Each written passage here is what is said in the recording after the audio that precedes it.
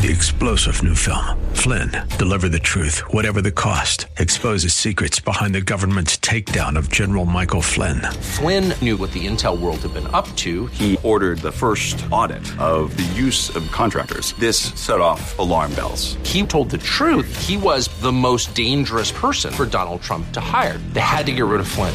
Flynn, deliver the truth, whatever the cost. Available now. Watch it today. Go to salemnow.com. salemnow.com.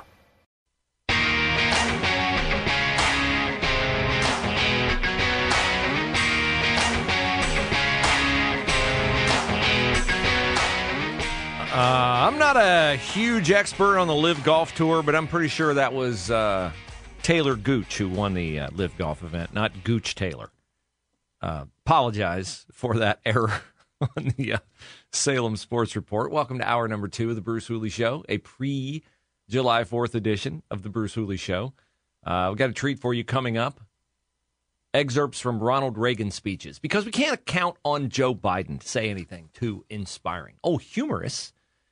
We can count on Joe Biden to say things that are humorous. He does that as a regular matter, of course. God save the Queen, man. Yes, God save the Queen, man. The Queen is dead, Joe. Sorry to tell you. But then Jackie Walorski was dead when he came to the podium and asked, after ordering flags to be flown at half-staff in honor of Jackie Walorski several months before, he looked around and scanned the crowd looking for the Indiana congresswoman, saying, where's Jackie? Jackie's most likely in heaven, Joe. That is not a joke. That is a natural fact. Yeah, well, many things lately have caused a columnist at The Hill, his name is Beckett Adams, to wonder if it is at all on the minds of the American media to have a serious conversation about Joe Biden's brain. I think it's way past that. Just in the past couple weeks, we've had Joe Biden not once but twice contend that Vladimir Putin is losing the war in Iraq. There is no war in Iraq. There's a war in Ukraine. Now, don't be so sure about that in Joe's mind. And he says that Vladimir Putin has become a pariah around the world. But prior to that, about a week before, he was talking about Ukraine at a campaign, well, not a campaign stop because he doesn't do campaign stops, a fundraiser. He said, if anybody told you that we'd be able to bring all of Europe together in the onslaught on Iraq and get NATO to be completely united, I think they would have told you it's not likely. They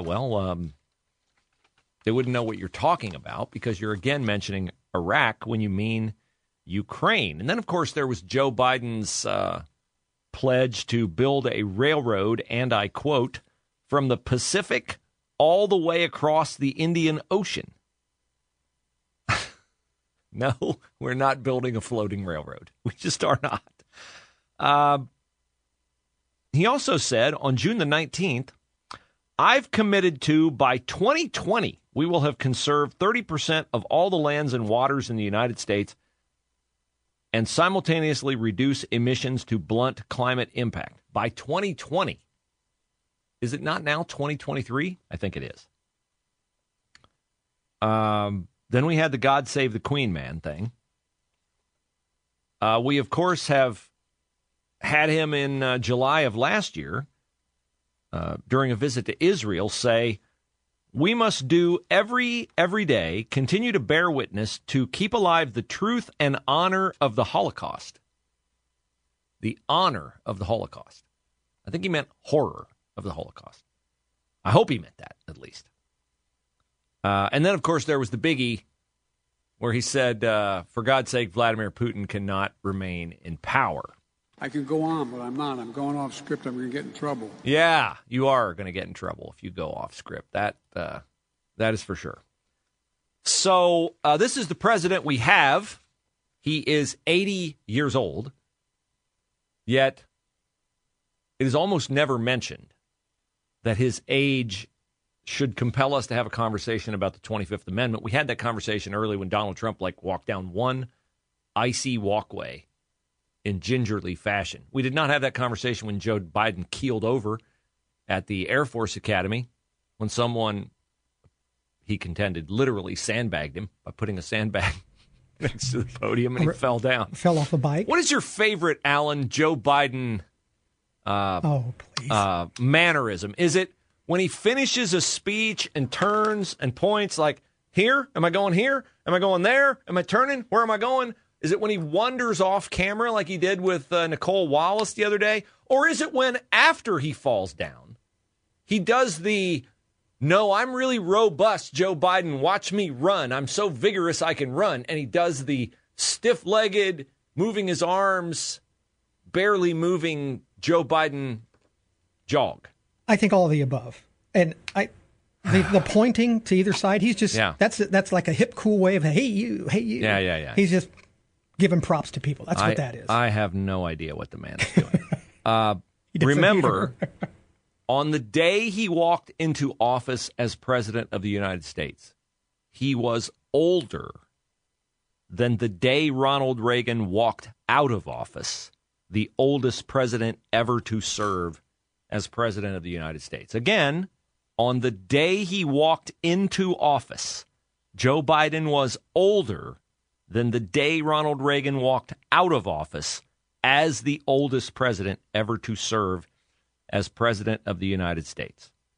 If you're of my generation, you remember how Reagan was disparaged in his second term as being too old. But I would certainly, gladly, eagerly go back to those days when we had a president who didn't say stupid, nonsensical things like, God save the Queen, man. But instead, when he took the podium, had us on the edge of our seats, waiting for him to say something that quintessentially captured the amazing things that made America that shining city on a hill. Americans, on Monday, America will celebrate her 207th birthday. I love the 4th of July. I enjoy picnics and fireworks and long summer days. And I get excited with the thought that millions of our people all across our great country will, on this 4th of July weekend, join together in thinking about freedom and the men and women who sacrificed to make it our inheritance. It's recorded that shortly after the Declaration of Independence was signed in Philadelphia, celebrations took place throughout the land, and many of the former colonists, they were just starting to call themselves Americans, set off cannons and marched in fife and drum parades. What a contrast with the sober scene that has taken place a short time earlier in Independence Hall. 56 men came forward to sign the parchment. It was noted at the time that they pledged their lives, their fortunes, and their sacred honors. And that was more than rhetoric. Each of those men knew the penalty for high treason to the crown. We must all hang together, Benjamin Franklin said, or assuredly we will all hang separately. And John Hancock, it is said, wrote his signature in large script so King George could see it without his spectacles. They were brave. They stayed brave through all the bloodshed of the coming years. Their courage created a nation built on a universal claim to human dignity, on the proposition that every man, woman, and child had a right to a future of freedom. For just a moment, let us listen to the words again. We hold these truths to be self-evident, that all men are created equal, that they are endowed by their Creator with certain unalienable rights, that among these are life, liberty, and the pursuit of happiness. Today, as veterans, you are still defending freedom. Whether it's supporting adequate defense budgets, or aid to the freedom fighters in Nicaragua, or teaching America's young people the meaning of our precious rights through your Voice of Democracy program. The members of the VFW are still on the front lines, still leading the charge, and still showing what true patriotism really means. Freedom is important to all of us. As someone who spent many years making speeches, I've quoted many definitions of freedom, some very moving and eloquent. But I've always liked George Orwell's blunt and unadorned statement. He said freedom is the right to say no. There's something kind of happily rebellious about that definition, and I thought of it this morning because I decided this year's recipients of the Medal of Freedom are distinguished by this. You're a group of happy rebels. In your careers and in the way you've lived your lives, you've all said no, a most emphatic no, to mediocrity, to averageness, to timidity. You've said no to the rules of the game or the regulations of the day. You've said no to the conventional wisdom, no to the merely adequate, no to the limits and limitations on yourselves and others. You're all originals. You've all made America better, a better place, and you've made it seem a better place in the eyes of the people of the world. We've got to do a better job of getting across that America is freedom. Freedom of speech, freedom of religion, freedom of enterprise, and freedom is special and rare. It's fragile. It needs production. My fellow Americans, we're known around the world as a confident and a happy people. Tonight, there's much to celebrate and many blessings to be grateful for. So while it's good to talk about serious things, it's just as important and just as American to have some fun. Now, let's have some fun. Let the celebration begin.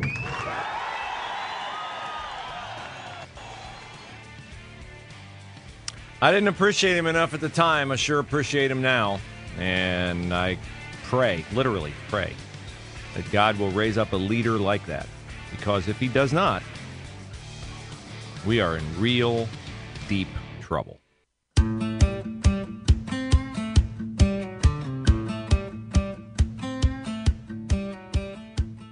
I don't know whether to celebrate all that inspiration from Ronald Reagan or to cry over what a poor copy of him Joe Biden is. You know, what's interesting about those speeches is I could understand every word he said. Yeah, you could. That's right. Half my lawn. Yeah. The other thing about most of those speeches, Nancy Reagan was standing right beside him. And it would be pretty awesome to have a first lady that was standing there supporting her husband, not one that had to be there to like make sure he could get off the podium physically in the right supporting direction. him. Yeah, exactly. So a friend of mine, shout out to Justin, sent me this yesterday. And yesterday was Sunday. I was in church, and I would like to invite you to my church, Northwest Chapel, 6700 Rings Road. Love to have you. Worship services 9:30 and 11. And we are an evangelical outreach church. We want to spread the gospel into Central Ohio. We want to offer hope through the death and resurrection of Jesus Christ.